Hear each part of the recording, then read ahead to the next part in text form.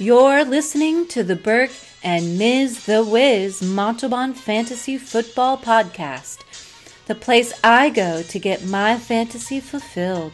The best analysis, advice, and opinions on fantasy football that you can't find anywhere else.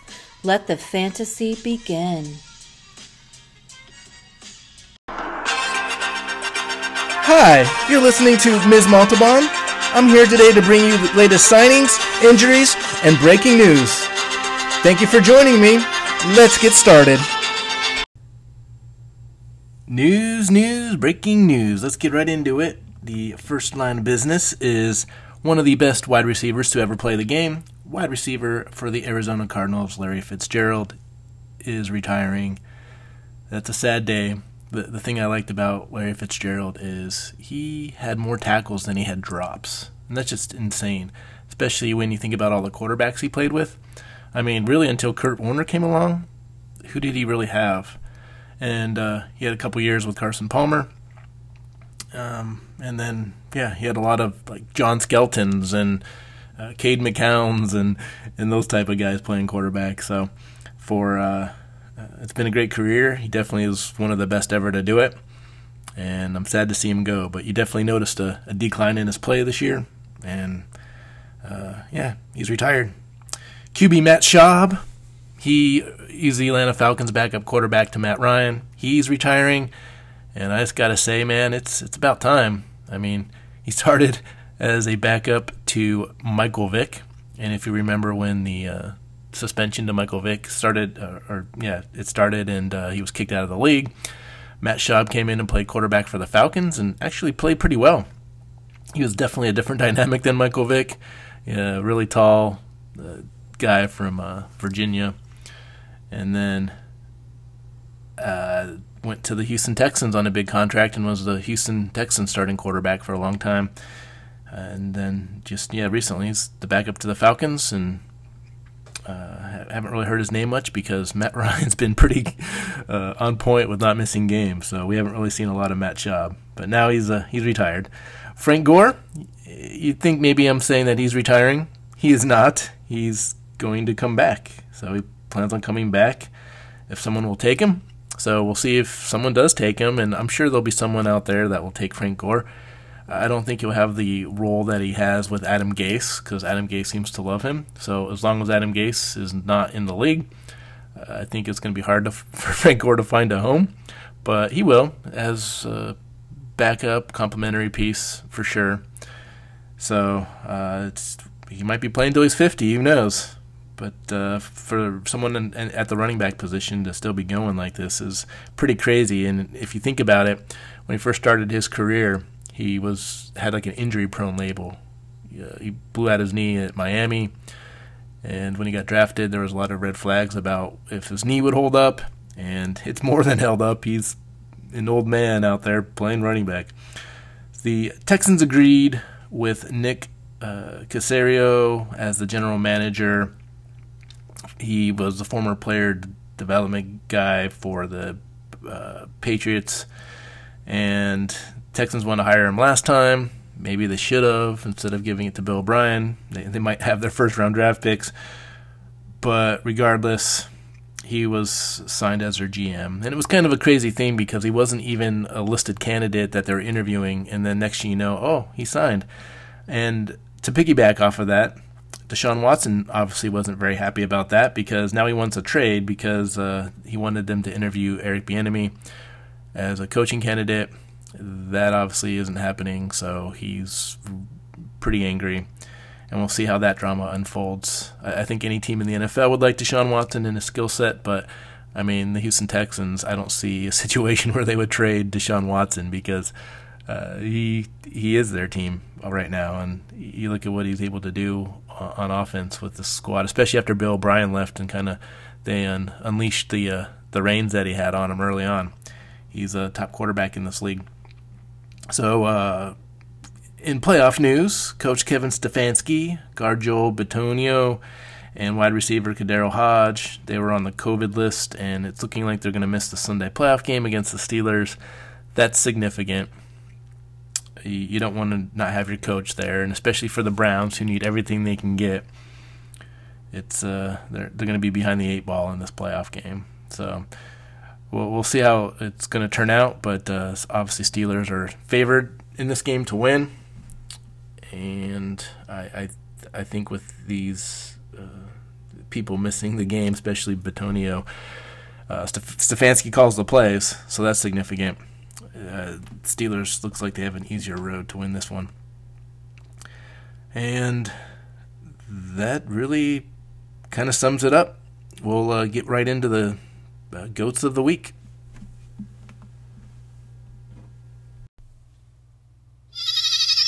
The Burke and Miz GOATs of the week. Here we go. Our final Week 17 GOATs of the week. These will be our final GOATs of the week until the next season in October or September of 2021. So let's get started. It's kind of a somber day in that regard. The number 3 GOAT of the week is Justin Herbert, Los Angeles Chargers at the Chiefs. He was 22 for 31, 302 yards for 3 touchdowns. He also ran the ball 6 times for 9 yards and had a rushing touchdown. 4 total touchdowns. Now, this is a Chargers team that hung with the Chiefs when they were at full tilt, and now that the Chiefs are resting people, they pretty much dominated this game. The Chargers improved to 7-9. The Chiefs dropped to 14-2. Didn't really matter. The Chiefs were going to have the first round bye, so of course they didn't play anybody. But it really opened the gate for Justin Herbert to have a really big day. My number 2 GOAT of the week is Kirk Cousins, Minnesota Vikings quarterback at the Detroit Lions. 28 for 40, 405 yards, and 3 touchdowns. He also ran the ball 5 times for a single yard, but scored a touchdown there. And it's just crazy. Kirk Cousins, I think the only negative thing we can say about his game was that Adam Thielen and Justin Jefferson weren't involved in any of those touchdowns. It was to Madison, it was to Abdullah, it was to Chad Beebe. And, you really wanted Justin Jefferson and Adam Thielen to have big days. They were top plays this week, and, all the touchdowns went somewhere else. So, disappointing. But not disappointing for Kirk Cousins if you played him. You saw what Tom Brady did to the Lions, and Kirk Cousins just kind of picked up where Tom Brady left off. And it's a shame that the Lions are done for the year, because now there's no other quarterbacks right now that are going to be playing against the Lions to dominate their defense like the quarterbacks have been doing the last couple of weeks. But mercifully, the Detroit Lions season's over. The Vikings season is over as well. The Vikings are 7-9, and they actually did better than, with how bad their defense was. They were able to, pass the ball and keep in games a lot better than I thought and be relevant for a while. It just, the wheels fell off. Number 1 GOAT of the week is Cam Newton, New England Patriots quarterback versus the New York Jets. I never thought I'd have Cam Newton as my number 1 GOAT of the week. But here it is, Week 17. He saves the best for last. He saves it when no one needs him to perform. He pulls it out. 21 for 30, 242 yards, 3 touchdowns. He also ran the ball 11 times for 79 yards. Just a really dominant day. And, he hit Devin Asiasi, James White, and Cam Newton even caught a touchdown pass. So he did it all. He was all over the place. He was amazing, and I'm impressed with Cam Newton. Going into this offseason, I thought this would be his last year, that no one would sign him. And this last performance, does it change my mind? It doesn't. This still could be the last we see of Cam Newton in regards to him being a starting quarterback. I definitely think he will sign somewhere as a backup. But what a way to go out, right? And our number 1 GOAT of the week. And there's not too much more to say about this. I mean, it's the Jets' defense. But the Jets' defense has been playing pretty well the last couple weeks. So I would say this kind of came out of nowhere because Cam Newton wasn't playing good football against anybody. And here he is right now, being our number one GOAT of the week. Now let's talk about the running back GOATs of the week. A lot of great running back performances this week, but there can only be three, and these were our three best. Coming in at number 3, J.K. Dobbins, Baltimore Ravens, at the Cincinnati Bengals. He ran the ball only 13 times. 13 times, but 160 yards, 2 touchdowns, and like a 72-yard run. And just, man, had himself a day. I'm really proud of that just for the fact that I picked him for FanDuel. Really helped out in that regard. And J.K. Dobbins is just a stud. You didn't see Mark Ingram very much towards the end of the year. J.K. Dobbins is why. I mean, you were a little disappointed in him early in the year. It's kind of like Jonathan Taylor, where they both didn't start out strong and just finished with bang. The only disappointing thing with J.K. Dobbins is most fantasy weeks only lasted till week 16. So this was kind of a wasted performance fantasy football-wise. But again, if you had him for DraftKings or FanDuel, then you were good to go. Number 2, Derrick Henry, Tennessee Titans, running back at Houston Texans. He ran the ball 34 times, and he was going to get the ball regardless. You knew it was going to be a big day for him because they were trying to get him to 2,000 yards. And did he do it? Yes, he did. Ran the ball for 250 yards, had 2 touchdowns himself. Derrick Henry is he's a beast. People just bounce off of him. And it's just fun to watch Derrick Henry run the ball. Houston Texans are a horrid run defense. This was just a matchup that you knew Derrick Henry wasn't going to be stopped. And he wasn't. So he's our number 2. And you figure a performance like that, like who could beat a performance like Derrick Henry's? Well, it was Jonathan Taylor for the Indianapolis Colts versus the Jaguars, who are equally as bad at stopping the run. He had 30 carries for 253 yards, 2 touchdowns, and early on in the game, you knew he was going to have a big day just because he was getting, 16 yards a pop, 14 yards. Like, it was just constant where he was getting big gains. Well, he had a lot of big gains, and he's our number 1 GOAT of the week. So good for Jonathan Taylor, because I'll be the first to admit I ragged on him all year. Didn't think he was very good. Didn't think he could hold on to the ball. Well, he didn't fumble very much this year. So he kind of proved me wrong in that regard. And, did he show up most of the year? That's the thing. He probably, if you drafted him, your team probably didn't make the playoffs, or you barely made the playoffs. But I'll tell you what, once the playoffs rolled around, he really produced and more than made up for, him being on your team. So good for him. And again, number 1 GOAT of the week. Let's talk about the wide receiver GOATs of the week. This number 3 GOAT of the week at wide receiver, I'm very proud of. He was herding the sheep. It was Sterling Shepard, New York Giants wide receiver against the Dallas Cowboys. He's really the only person that really did anything for the Giants offense. He got 10 targets, 8 catches for 112 yards, and the touchdown. He also had 2 rushes for 24 yards and a touchdown. Just a really great performance by Sterling Shepard.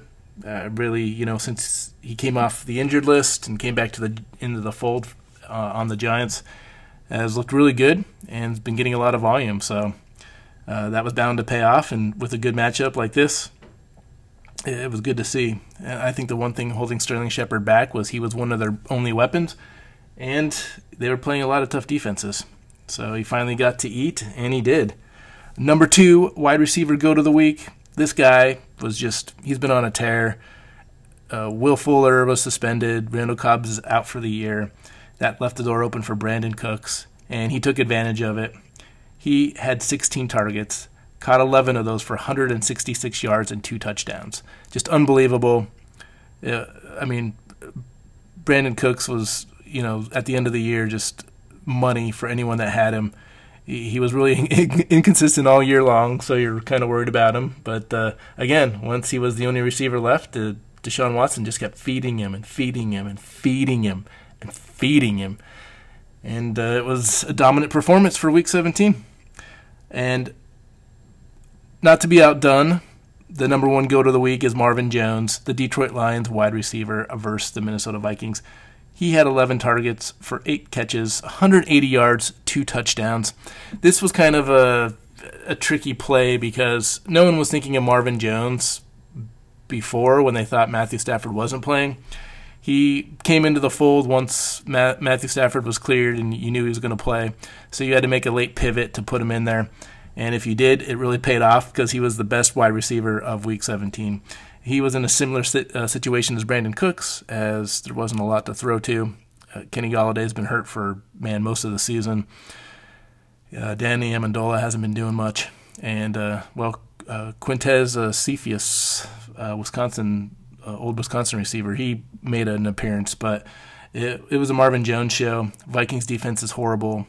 Marvin Jones took advantage of it. So good performance, great to see, and gives him some momentum for next year. Tight end, goats of the week.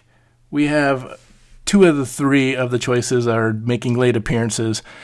We really haven't said their name all year, and this week they pop up on the list for the first time. Number 3, Pharaoh Brown, tight end for the Houston Texans versus the Tennessee Titans. He was 5 targets, 5 catches for 48 yards and a touchdown. I mean, he just had a really great performance. Really seemed like they were trusting him more than Jordan Akins. And Jordan Akins' role faded, and Pharaoh Brown's just started increasing. So, he's going to be an interesting play next year. And obviously it's going to depend on what's going on with the Texans. They got to hire a new coach. They just hired a new GM. That was kind of surprising. Or not surprising if you've been paying attention. But, this is a great performance. Came out of nowhere. And I don't know anyone that started him, but if you did, good for you. That was a great play. Number 2, goat of the week, Chris Herndon, New York Jets at the Patriots. Targeted 9 times, had 7 catches for 63 yards, scored a touchdown. He was the only Jets weapon that whole game. Like, he was just catching passes left and right. It's almost like Adam Gase was like, oh man, I forgot I had this guy. Let's use him now that our season's over and it's the last game of the year. And they did. And it was one of those performances that you're hoping to see from Chris Herndon for the last 2 years. It finally happened. But again, it's one of those things where you're kind of kicking yourself, where it's like, oh yeah, now it happens when it's the end of the season. No one's, everyone left him for dead pretty much. And here he goes having a top 3 performance. But number 1, goat of the week, Darren Waller at the Denver Broncos. 10 targets, 9 catches, 117 yards, and a touchdown. Darren Waller just doing Darren Waller things. He didn't even have a great matchup, but it doesn't matter. Darren Waller, he dominated. Raiders are feeding him the ball as well as they should have. And he pretty much solidified being, a top 2 tight end this year. And it's well-deserved. This isn't anything out of the ordinary. This isn't where you're kicking yourself because he's been performing all year. And just a great all-around performance by Darren Waller. Yay!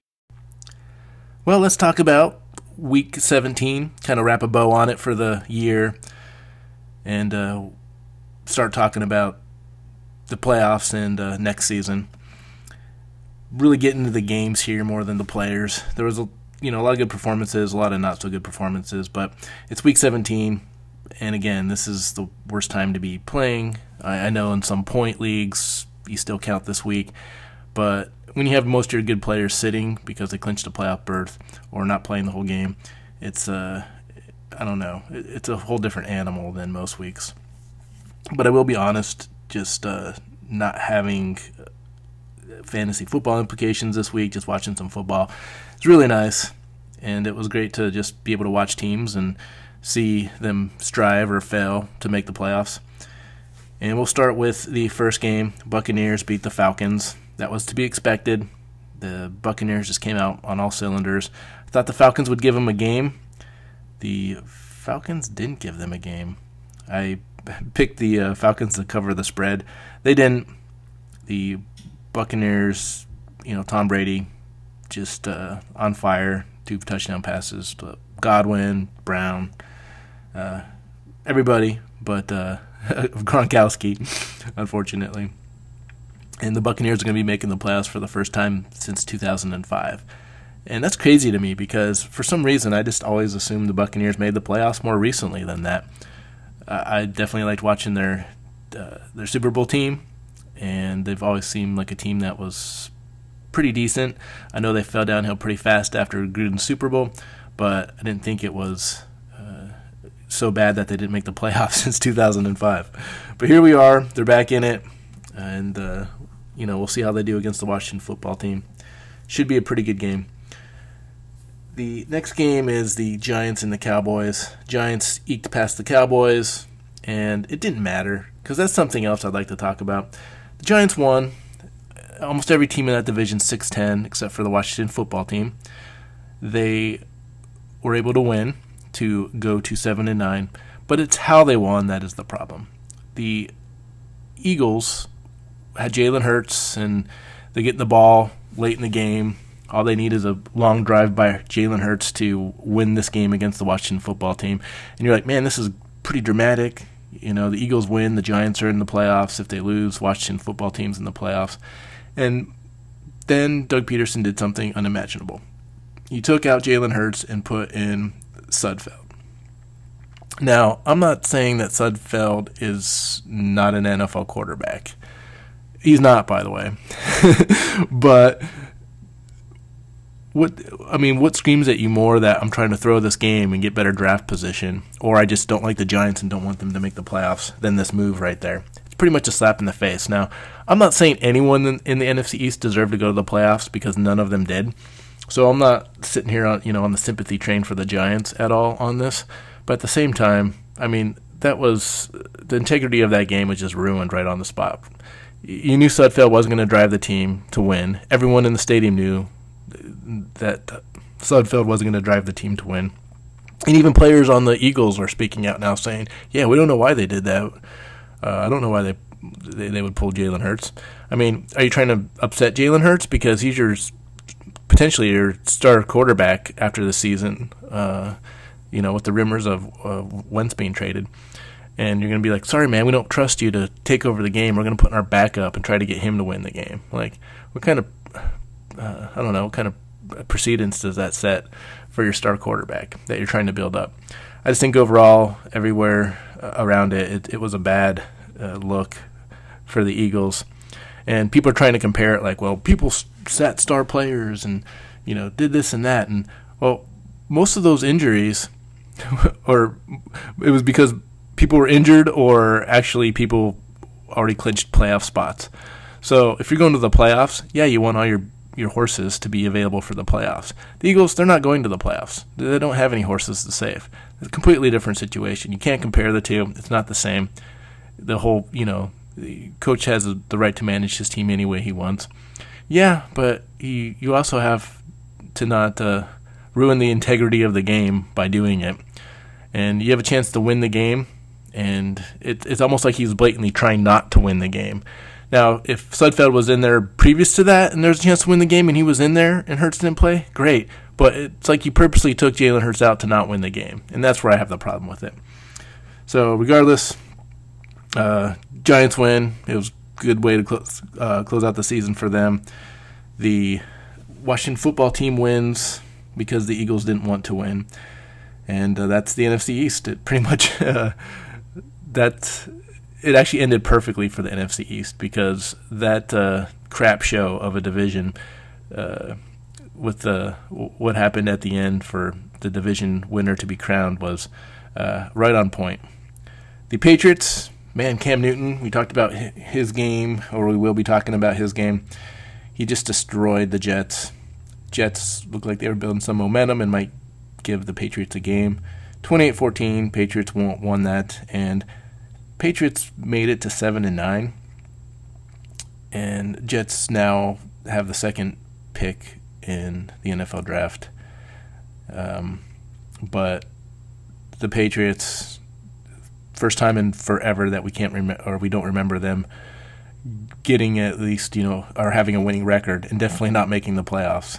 It seems like they've dominated the AFC East for centuries, and this is the first time. So I think a lot of people are excited just because they're like, man, this is great. I don't have to watch the Patriots in the playoffs anymore. I can root for other teams or root against other teams.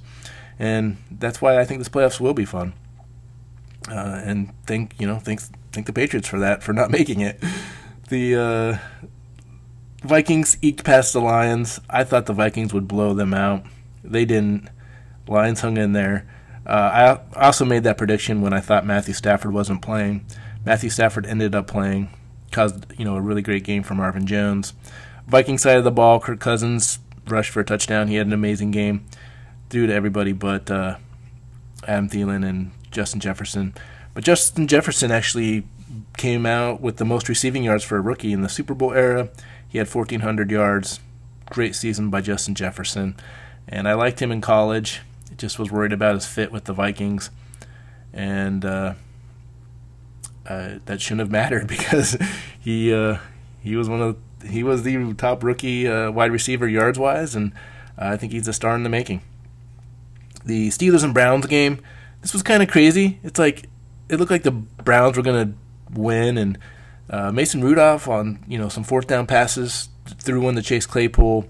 Had another fourth down play that he made as well, but regardless, he was able to bring the Steelers almost to a tie. They didn't make the 2-point conversion. Steelers onside kicked it. It looked like they might have recovered the onside kick, but they didn't. And then they still had a chance to, if the Browns got the first down, they would have won. And I think it was second, third down or whatever, the Browns were able to do it on a Baker Mayfield sweep to secure the victory.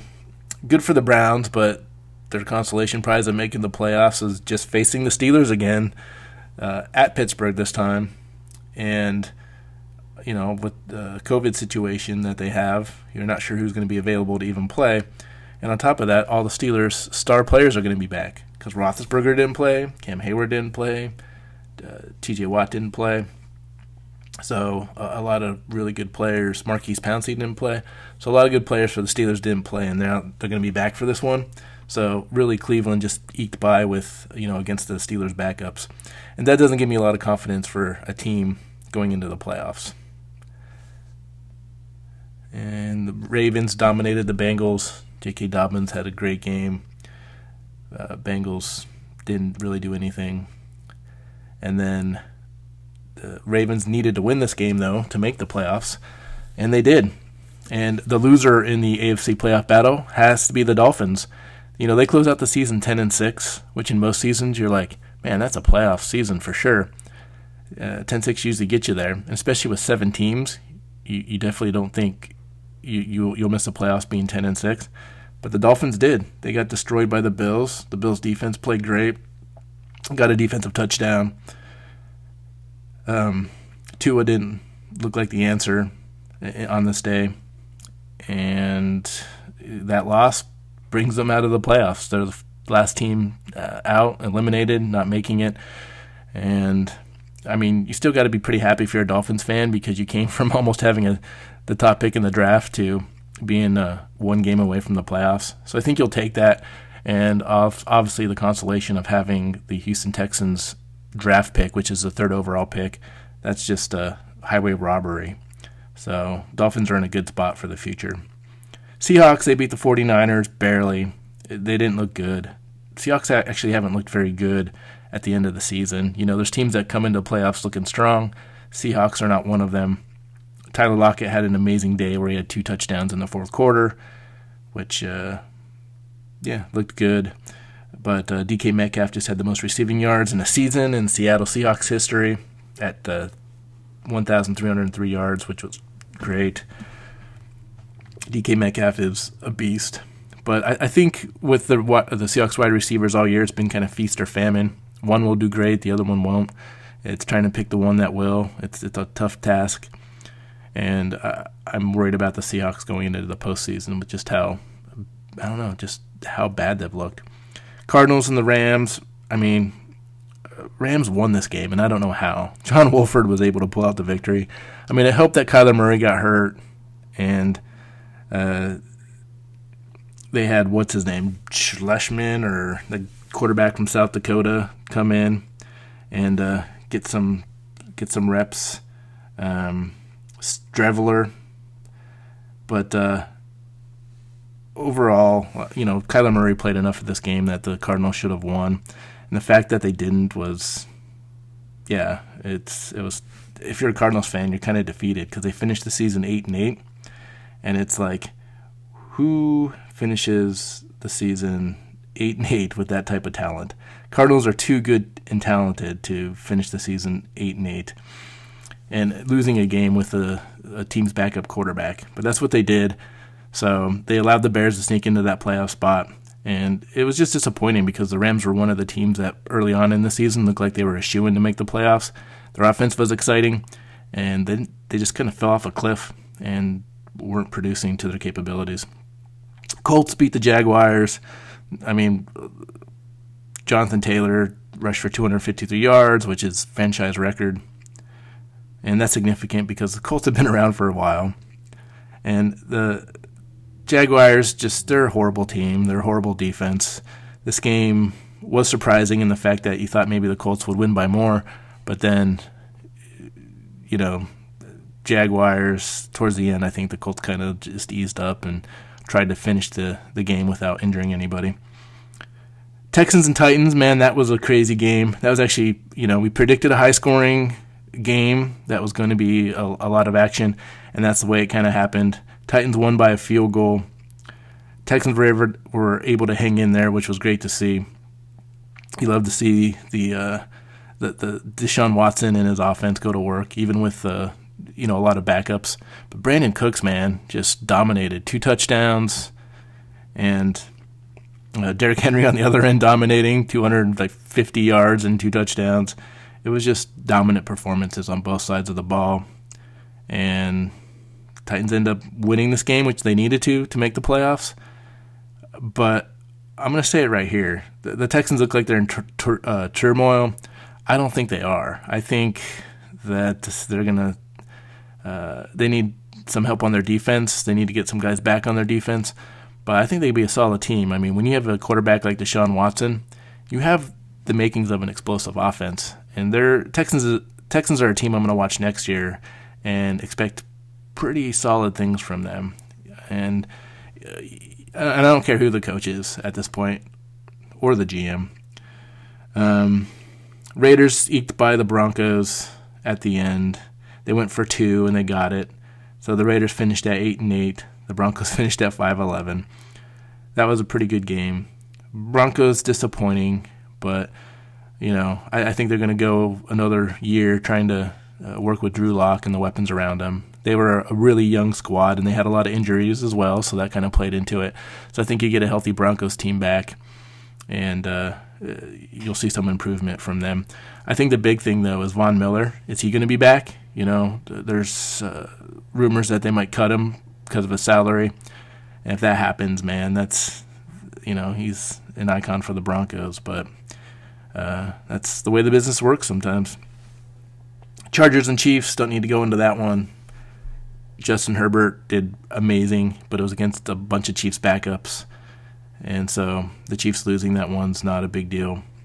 Bears-Packers, that one was a big deal because, the Bears lost, and if the Cardinals won, they would have been in the playoffs. But instead, the Bears were the better 8-8 team, and they look like the Bears. I mean, Packers are a good team.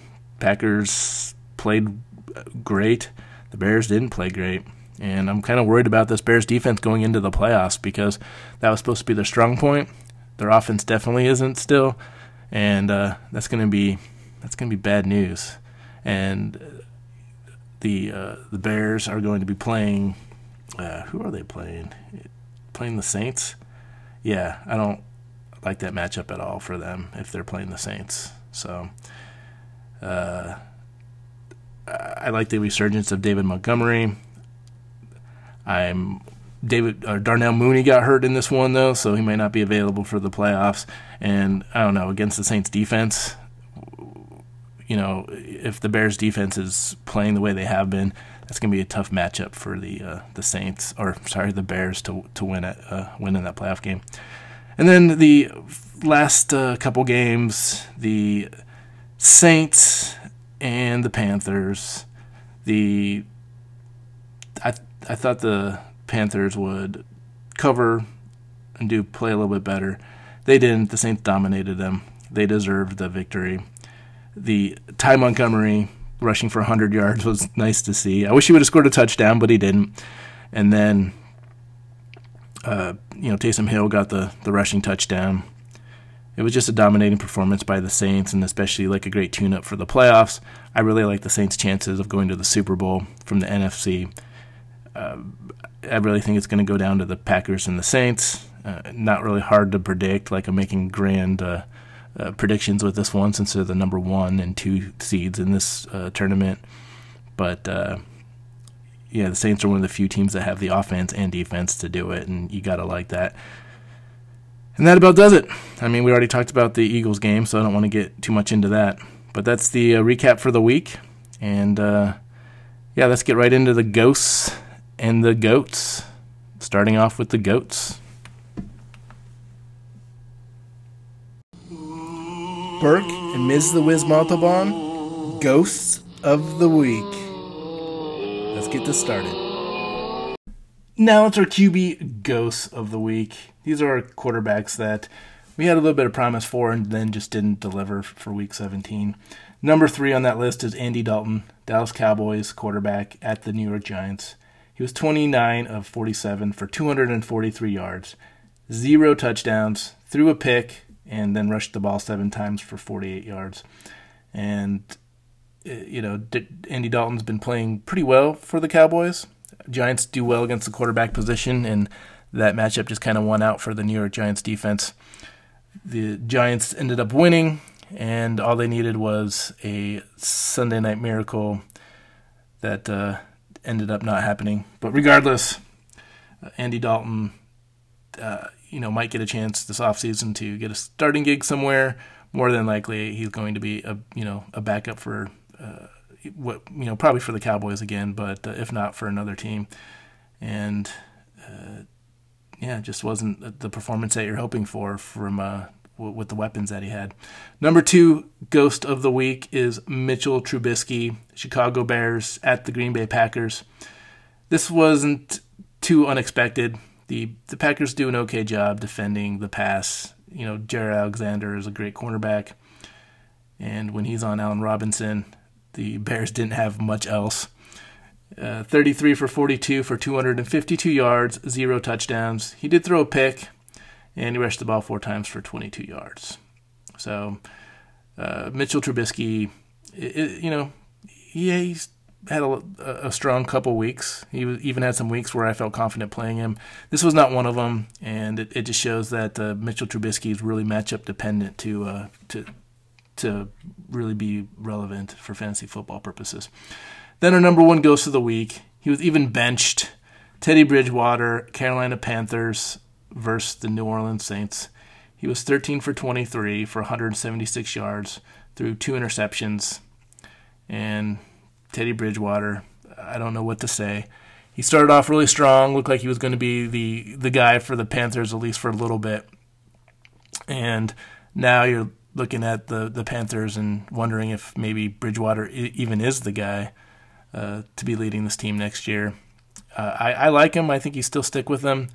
I think you put more talent around him. He can be a great game manager type quarterback that will win you games. But in this one, just a brutal performance. Really leaves a bad taste in your mouth for the offseason about your quarterback play if you're a Panther fan. And he definitely deserves our number 1 Ghost of the Week. All right, running back Ghost of the Week. This is something that we need to discuss a little bit. The number 3 Ghost of the Week for running backs is Kenyon Drake, Arizona Cardinals at the Los Angeles Rams. He ran the ball 10 times for 36 yards, caught all 3 of his targets for 15 yards. And for Kenyon Drake, who is the bell cow back for the Cardinals, he started off the season really slow, like painfully slow, where it cost a lot of teams, playoff positions. And then he started picking it up and started looking like the Kenyon Drake that you thought he was going to be for the Cardinals, and then just kind of sputtered out at the end. And so you're wondering, is Kenyon Drake every down bell cow type back. I'm not sure that he is. I think the Cardinals kind of maybe realize it this year, and we don't see they bring in other running backs or maybe increase Chase Edmonds' role next year. Regardless of what they do, maybe they do give Kenyon Drake another chance for next year and determine that he's the guy. But, he's a free agent, so are they going to sign him? Or is he going to go somewhere else? I don't know. It's going to be interesting to see what they do with him. Having said that, Rams are a great rush defense, so you don't want to go overboard with it. You didn't like that matchup regardless, but I guess you wanted to leave that running back situation with a little better taste in your mouth. And now we won't know what to think of it going into the offseason. So congratulations, Kenyon Drake. You're our number 3 Ghost of the Week. Number 2 Ghost of the Week is Kareem Hunt, the Cleveland Browns running back versus Steelers. He was 10 for 37. He had 1 catch for 4 yards. And that was the big disappointing thing, I think, with Kareem Hunt. I mean, he was the receiving back out of the backfield. Nick Chubb doesn't really catch the ball. Kareem Hunt does. And he was just non-existent. Steelers did a good job of bottling him up. And it really makes you appreciate Nick Chubb because Kareem Hunt's not a bad running back. And he just hasn't been effective since Nick Chubb came back from injury, and Nick Chubb's just been dominating. So it's night and day between the two right now, and Nick Chubb's definitely the back. Kareem Hunt's just a shell of himself right now, and I'm not liking what I'm seeing, and he ended the season, well, I should say the fantasy football season, with a big dud. And then our number 1 Ghost of the Week, I had to put him here because I kind of built him up a little bit. Malcolm Brown, running back for the Rams. I said he's a start. I liked him a lot. And then a funny thing happened, and that funny thing was Cam Akers played.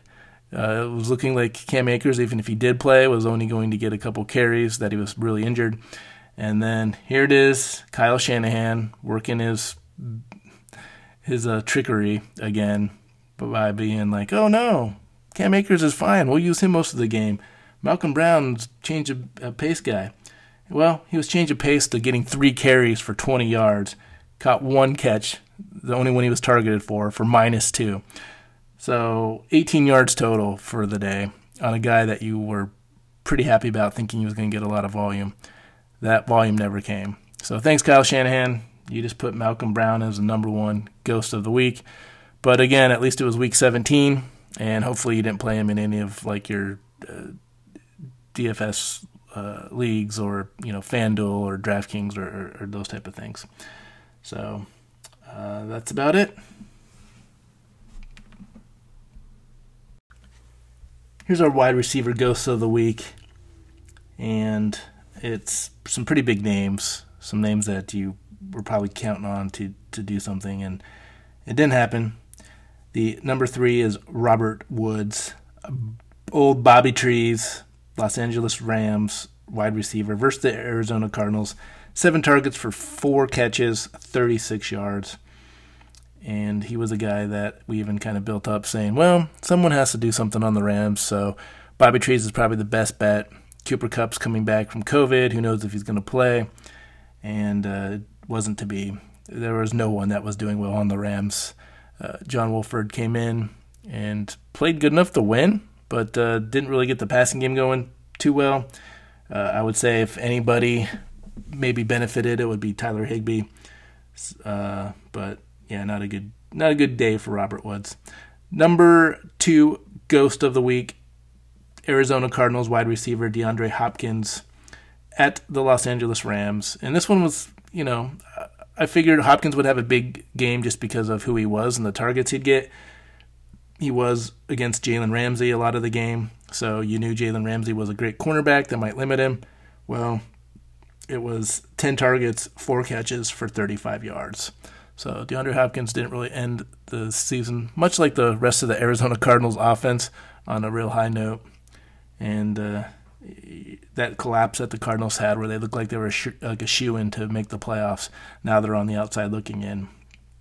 And then number 1 is old DK Metcalf, Seattle Seahawks wide receiver at the San Francisco 49ers. was targeted 9 times. 9 times, which is significant. But he only had 3 catches for 21 yards.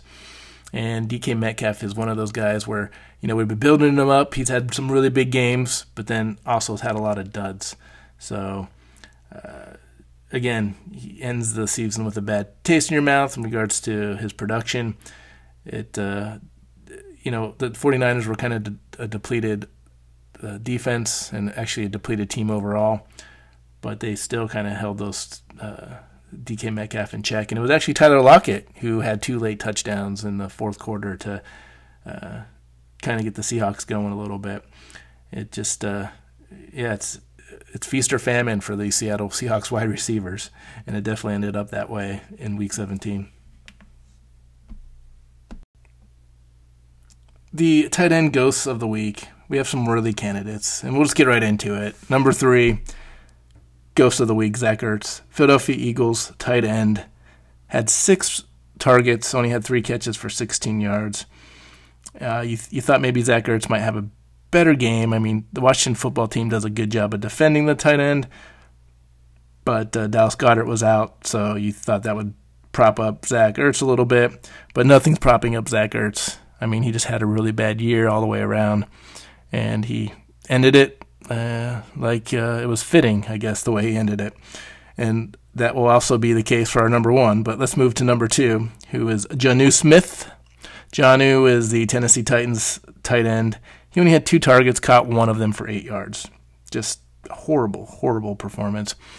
I have him as number 2. He could have easily been number 1, but Jonnu Smith has been pretty inconsistent for the last 7 weeks, and his role has diminished more and more. And, they started running the ball more with Derrick Henry, started going to Corey Davis a little bit more.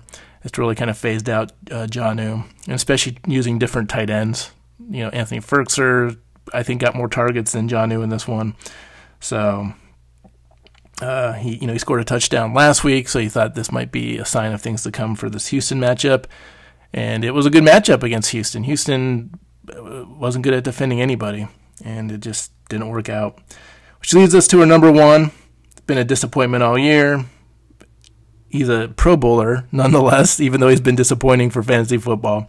It's Evan Ingram, New York Giants, tight end versus the Dallas Cowboys. Targeted 4 times, had 2 catches for 17 yards. And this is the thing with Evan Ingram, is he's had good matchup after good matchup. I think he's maybe come through in one of those matchups. It's just a pretty blah performance from him all year. He was a high draft pick at tight end, where you thought you were set for the rest of the year, having him as your tight end, and he really didn't do anything. So it's, just like Zach Ertz, fitting to end the season in this as one of our ghosts.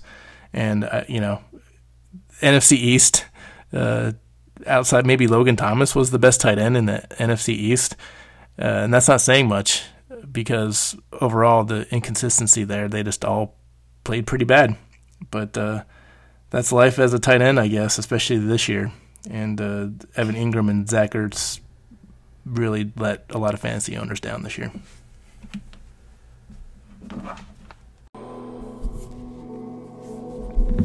Who do I start this week? What's the point spread? What are the injuries? Should I bench this guy? I don't know what to do. Man. I just hope I win. The Burke and Ms. the Wiz Montalban weekly preview, starting now.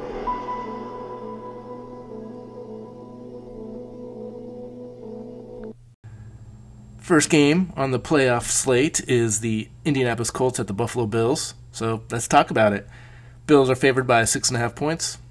I'm taking the Colts on this one. I think the Bills win, but I don't think they win by more than, by a touchdown or more. I think it's going to be a pretty close game within, 4 to 5 points. And the over-under is 51.5. And I'm taking the over. And I'm taking the over just because both these defenses have the potential to be dominant. And Colts, they started the year that way, and then they've just kind of faded. as the season's gone along, giving up quite a bit of passing yards to a lot of different teams. Steelers, that second half where they just imploded. And, even the Jaguars scoring a couple times late. I'm expecting more from the Colts defense than what they've been providing. And then the Bills, they have the talent to be a top 5 defense, and they weren't. They were still, top half defense, but they have the talent to be a lot better than what they've been playing like. So I just think this is going to be a game where there's going to be a lot more points. So I'm starting Phillip Rivers, and I'm starting Trey Burton and Zach Pascal. I'm not starting T.Y. Hilton or Michael Pittman Jr. And the reason for that is T.Y. Hilton's going up against Kenny Moore. Kenny Moore is one of the best slot receivers in the NFL. Michael Pittman's just been disappointing. He's getting targets, but he's just not getting yards, and he's not catching a lot of those targets. I don't know. They just don't have good chemistry with Rivers and Michael Pittman yet. Zach Pascal, though, I love Zach Pascal. I think you can play him. He's been picking it up. He's been a reliable target for Rivers. They're building a good rapport, so I like him in this one. And then Trey Burton. The Bills don't defend the tight end very well, so I think Trey Burton can be a really good play here. And really, I think he scores a touchdown. He might score a couple touchdowns in this one to try to keep up with this Bills offense. So on the Bills side of the ball, Josh Allen you're starting just because he's a dual threat quarterback that can do both. So you want those points. Stephon Diggs, John Brown, Gabriel Davis are all really good plays here. And then you're benching Devin Singletary, Zach Moss, and Dawson Knox. And actually Cole Beasley too, because Cole Beasley is injured. He might be back for this game. It's looking like he might be back for this game, but I think, with John Brown on the outside, he's going to take targets away from Beasley. And then Gabriel Davis is just, even with everybody, he's been steadily getting targets, and they haven't went away with John Brown coming back. So he's a start for me. I think all these Bills receivers are starts.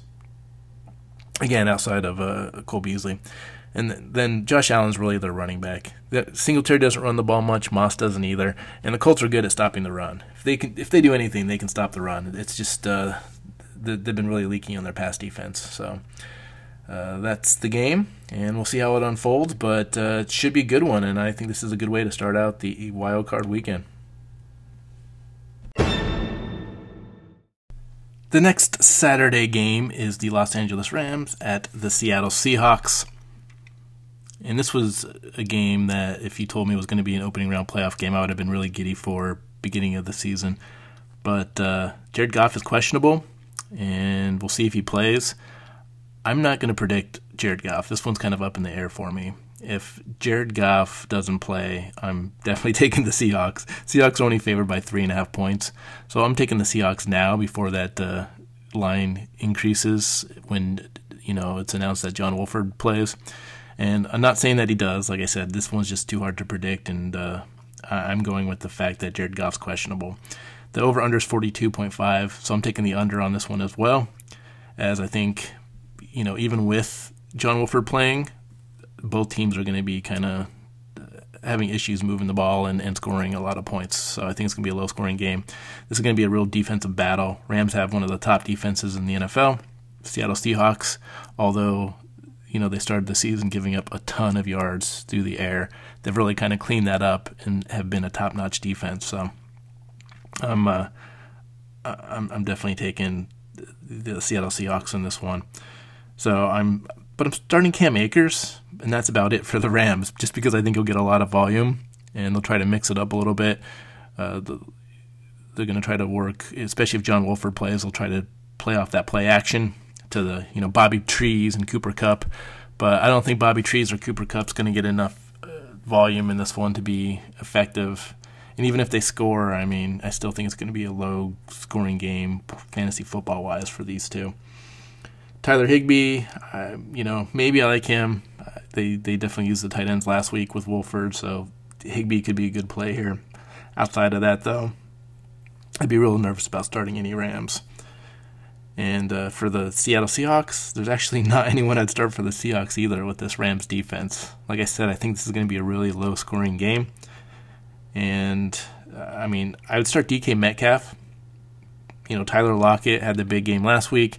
I think they tried to clean that up by focusing on Lockett a little bit more, and then that's going to leave DK Metcalf available to pick up the slack, because it's always one or the other, and you got to pick the right one.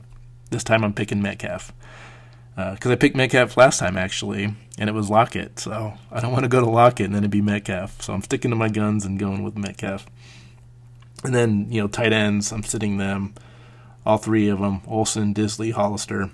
And Russell Wilson, you think you'd want to play him in a playoff matchup of this magnitude, but I think there's better quarterback options. And I'm saying this not like fantasy football-wise. I'm saying this like FanDuel, DraftKings-wise. So I'm a little pickier about who I start and who I wouldn't based off of, this list, because you only want one or two of these guys. And, I'm just going by what the stats say on the matchups, and Russell Wilson does not have a top matchup on this one.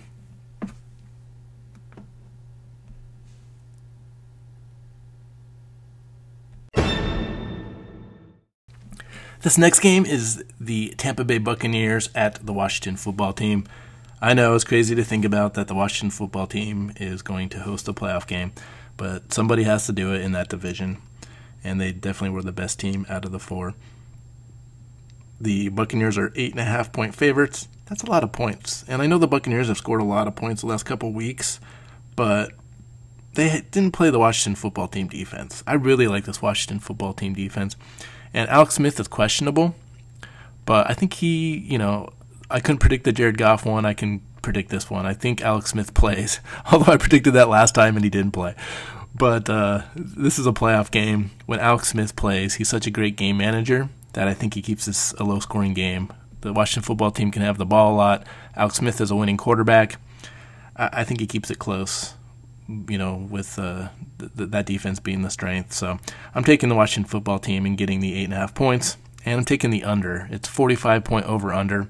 Doesn't seem like a lot, especially with the way the Tampa Bay Buccaneers score, so I'm sure everyone's going to shoot at the over on this one, but I'm going with the under on it. I just really think this is going to be a defensive battle. It's going to be like the Rams-Seahawks game almost, except for, obviously, Tom Brady is going to be able to score a little bit more than, Russell Wilson in this one. So you're starting. I have all quarterbacks on the bench. So Alex Smith, Taylor Heineke, Tom Brady. Because if Smith doesn't play, it's going to be Heineke. And even if he does play, you might see a little bit of Heineke. So that doesn't make me confident that you should be playing any of these guys. And then Tom Brady. You would think you would start him, but again, this is the playoffs, and you only have a couple options. And I don't think Tom Brady is a top option this week. I really like this matchup for the Washington Football Team. They are able to defend what the Buccaneers' strengths are, and so, like I said, it's going to create a close game. So I'm starting J.D. McKissic. The reason why I'm starting J.D. McKissic is the Buccaneers do a great job against the running backs. So I'm benching Antonio Gibson because they can stop the run, but they don't stop the pass very well against the opposing running back.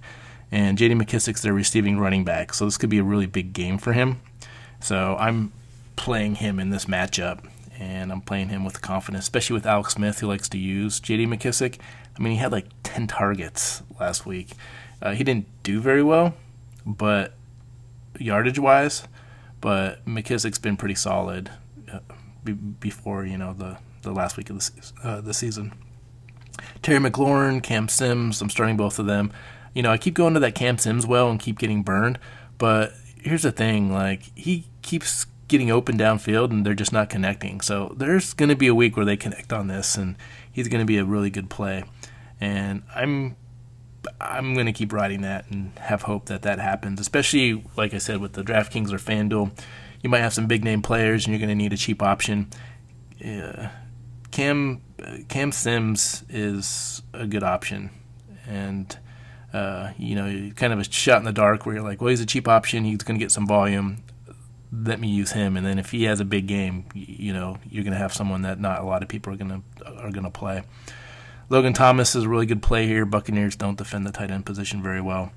And then you're benching everyone else. Steven Sims and Antonio Gibson. I think they're going to not have the games that you would want. For the Buccaneers, I'm starting Chris Godwin and Antonio Brown just because they're all-stars, they're amazing, and it's a bad matchup for them, but, I mean, you can't defend both of those guys. You got to focus on one, and the other one's going to eat, so you don't know which one that's going to be. But Mike Evans, I'm benching him just because of the injury, not sure if he's playing. That makes me nervous. Even if he does play, if he tweaks that or re-injures that. So he's on my bench, along with Scotty Miller and Rob Gronkowski. And I don't really like any of those guys. And the Washington football team defends the tight end position pretty well. And Ronald Jones in this one. Football team, that defensive line is amazing. I think they're the best defensive line in football right now. And they can stop the run. So Ronald Jones is on my bench. And this is going to be a game where you're going to be like, oh, the Buccaneers are going to blow the Washington football team out. And although they'll probably win, I think this is going to be a low-scoring defensive struggle.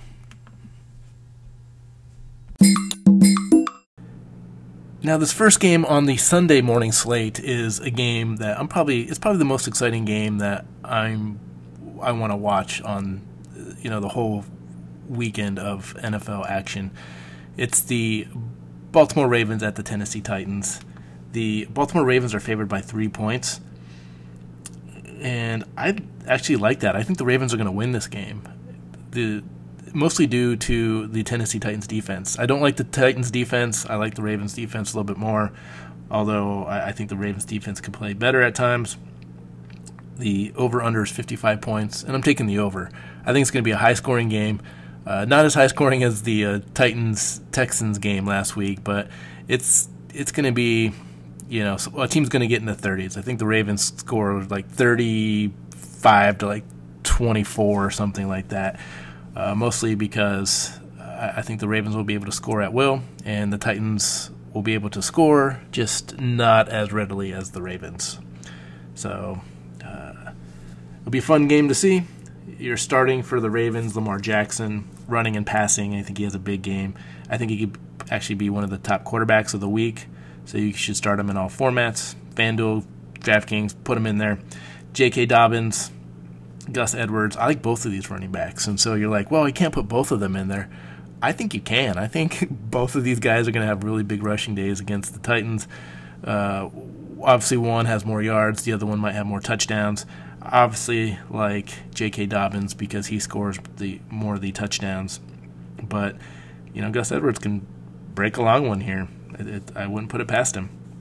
Hollywood Brown and Willie Snead, Mark Andrews, I like all of them.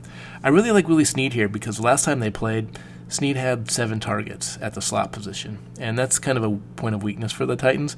So Willie Snead could be a sneaky play here where he can get you some points. So it's something to think about. And obviously Mark Andrews, we don't need to talk about it. He just has a good matchup. Lamar Jackson likes to throw to him. And I definitely think Mark Andrews had a disappointing season, but he's still one of the top tight ends. So I'm benching Miles Boykins just because, he'll get that like 14-yard touchdown pass, 20-yard touchdown pass, and then that's it. He gets like 1-2 targets a game. That's not enough for him to be relevant. So he would be on the, not bench because the season's over, but I wouldn't be thinking about Miles Boykin.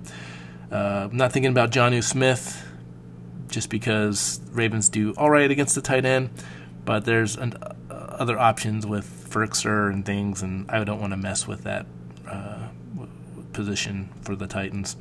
Ryan Tannehill, I don't think he has a great game. I think this is one where he's kind of bottled up running the ball, and I don't think A.J. Brown or Corey Davis are going to be able to get open consistently. So that's going to hurt his numbers. And that's going to hurt Corey Davis and A.J. Brown's numbers as well. And we don't know if A.J. Brown's playing. I think he does play. Like, it's looking like he's going to play. But definitely the injury is something to think about. It makes me kind of nervous to play him this week. Starting Derrick Henry, of course. Actually, Derrick Henry is my only asterisk start. You need to play him. The Ravens do decent against the running back position, but again, it doesn't matter with Derrick Henry. They're going to give him a lot of volume, and he's going to have a good game. So there it is. Like I said, it's a high-scoring game. It should be a lot of fun, and it's almost like going to be a letdown when you watch the other games after watching this one.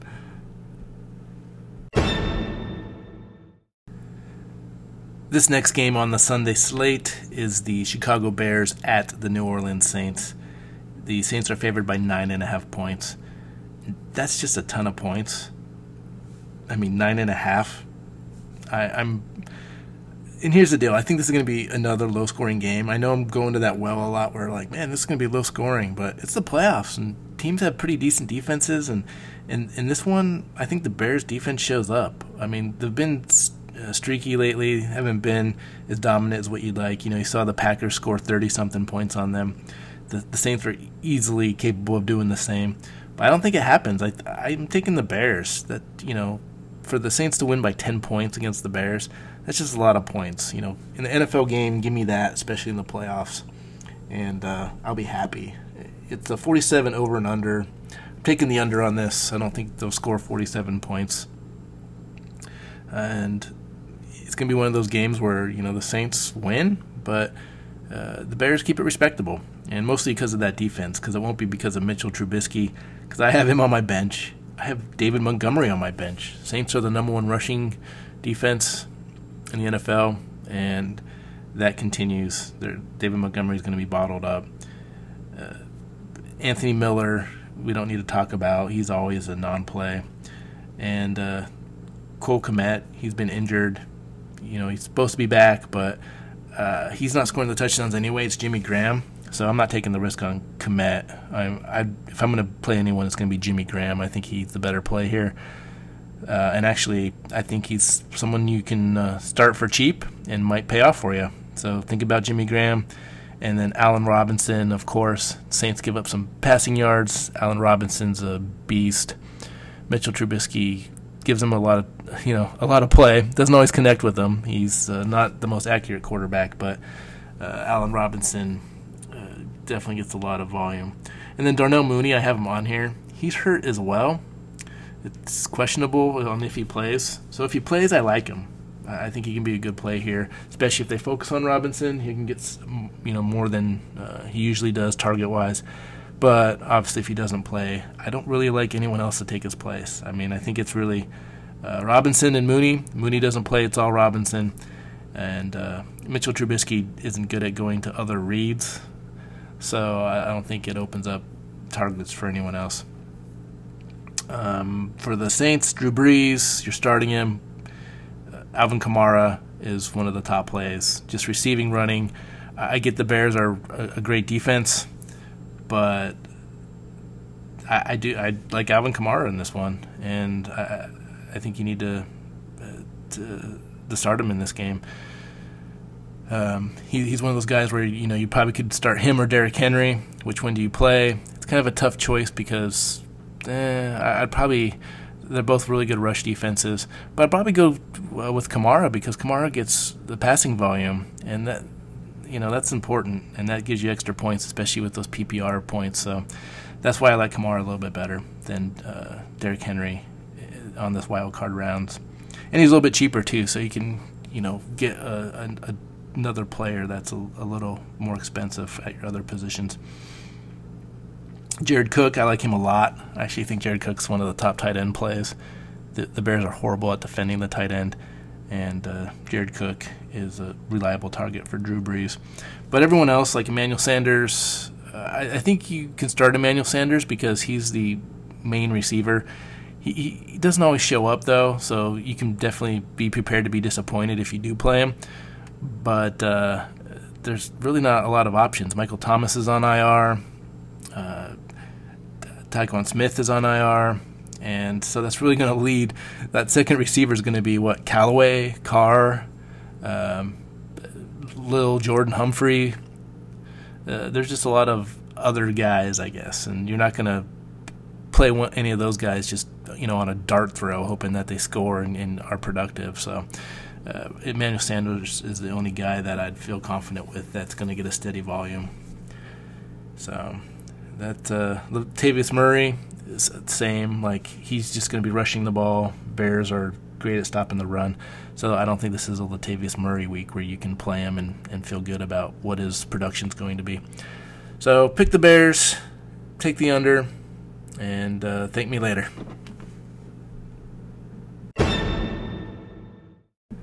The final game of the playoff weekend is going to be the Cleveland Browns at the Pittsburgh Steelers.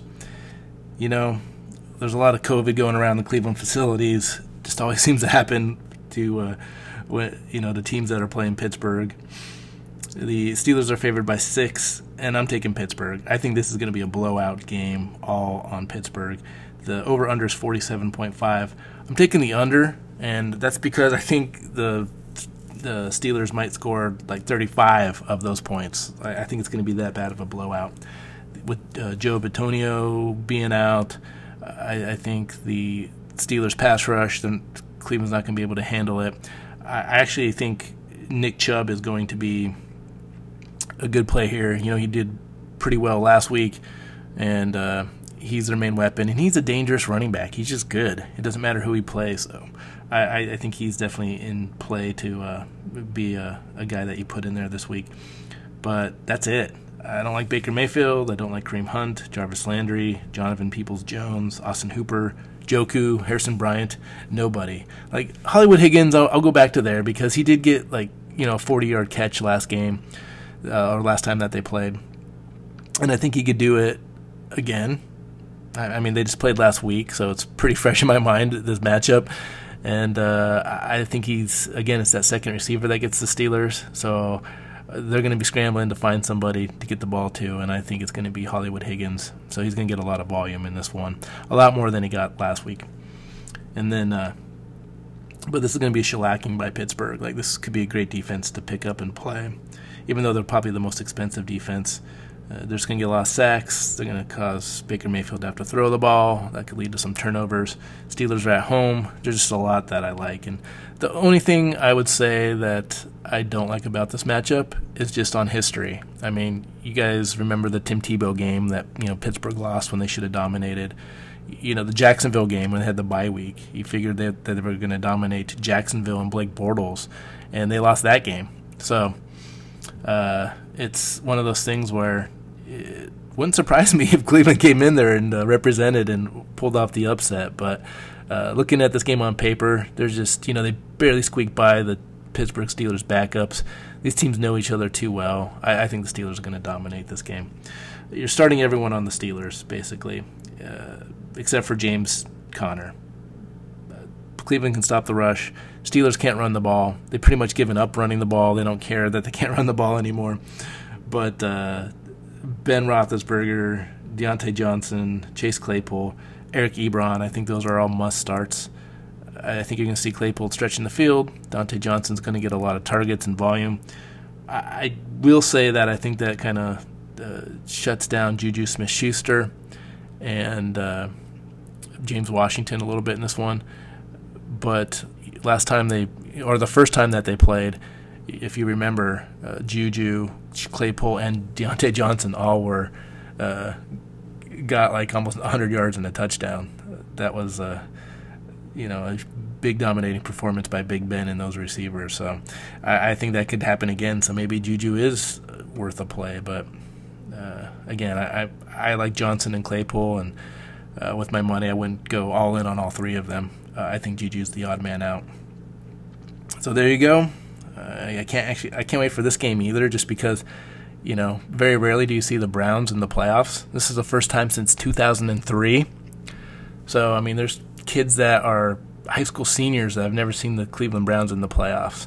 That's just crazy. So it'll just be fun to see them in the playoffs, although I don't think they're going to represent and be in the tournament very long.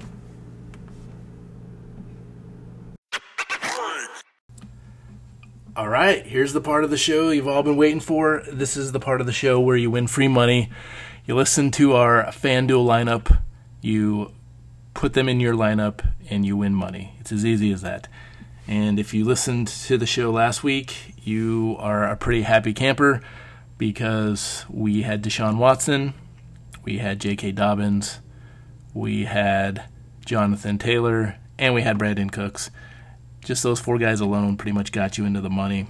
But Sterling Shepard, he was mentioned as well. So you had a good week. So let's get right into this week's lineup, see how we do at quarterback. I talked a lot of stuff about Lamar Jackson, about how I really liked him this week and how he should be played in all formats. Well, he's really expensive too. So I went with Ben Roethlisberger because with the Cleveland defense, I just think Roethlisberger lit them up earlier in the year when he played. I'm expecting something similar in this one. He's $7,500. I like that price point. I'm going with Big Ben. And which leads me to running back. At the running back spot, I have Jonathan Taylor. He's going up against Buffalo. I like this matchup a lot. Buffalo's a team that gives up enough rushing yards that makes me not trust that they're going to be able to hold Jonathan Taylor in check, especially the way he's been going. He's been like a locomotive, just plowing through everyone these last 3 weeks. So I'm still riding that train. He's $8,800, so he's really expensive, but it's worth it. I'm putting him in there. And then my next running back, a little bit cheaper, $6,800. I have J.K. Dobbins, the Baltimore Ravens running back, at the Tennessee Titans. Just really like this matchup. I actually like this matchup for all these Ravens against the Tennessee Titans. So I'm kind of dipping into that well in this matchup. The running back I have, the wide receiver that I have is Chase Claypool, $6,100. Really like Chase Claypool. I think he's going to have a similar week to last week. They kind of proved that they just have to throw it up to him. Cleveland's going to have to try to stop that. It's going to be hard because they still have Juju and Deontay Johnson. So it's not like you can just totally focus on Chase Claypool and try to take away that deep ball. And if you do, it's going to open up that stuff inside. So I like Chase Claypool at $6,100. He's the cheapest option, so I put him in there. Other wide receiver play, and this is only if Alex Smith plays, of course, but Cam Sims, I still think they're going to connect on one of those big throws. The playoffs are a perfect time for it. It's against the Tampa Bay Buccaneers, and he's only $4,900. So that really gives me a lot of money to kind of put at other places. So I like Cam Sims a lot in this one. And at $4,900, I think he's worth the risk. Another risky play is Gabriel Davis for the Bills against Indianapolis.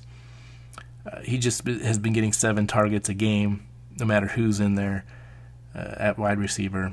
John Brown came back. Didn't matter. Davis still got 7 targets. So he's at the $5,000 price tag. I like that a lot. And so I'm going with Gabriel Davis. Tight end, I have Jared Cook at $5,900. He's, the Bears are one of the worst teams at defending the tight end position. So with that price point at $5,900 going against a horror defense against the tight end, I like Jared Cook. Flex position, Derrick Henry. I did it. I put him in there. It was between him and Kamara. I said I liked Kamara more, but I'm going with Derrick Henry and those rushing yards. He's $10,200, so that's where the majority of my money went. But it's worth it. You got to ride the horses, especially in the playoffs. Those are the guys that produce. So he's in there as my flex. And then obviously I have the Steelers on defense against Cleveland in this one. It's $4,800. I just expect a lot of sacks and some turnovers. And it's worth paying the full price for one of the better defenses and matchups that you like in this one. So there it is. There's the FanDuel lineup.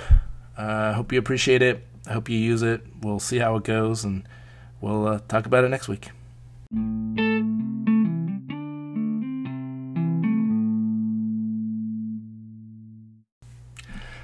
That does it for the Wild Card Weekend.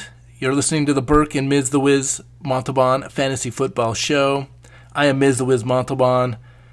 We'll see how the playoffs shape out for the following week. It should be an exciting week, and you have all weekend to watch. Games on Saturday and Sunday. It's a football fan's dream this week, so enjoy it. We'll be back next week to talk about the matchups that transpire after this week, and we'll talk about what went right, what went wrong, and we'll see you next week. Thanks for joining me.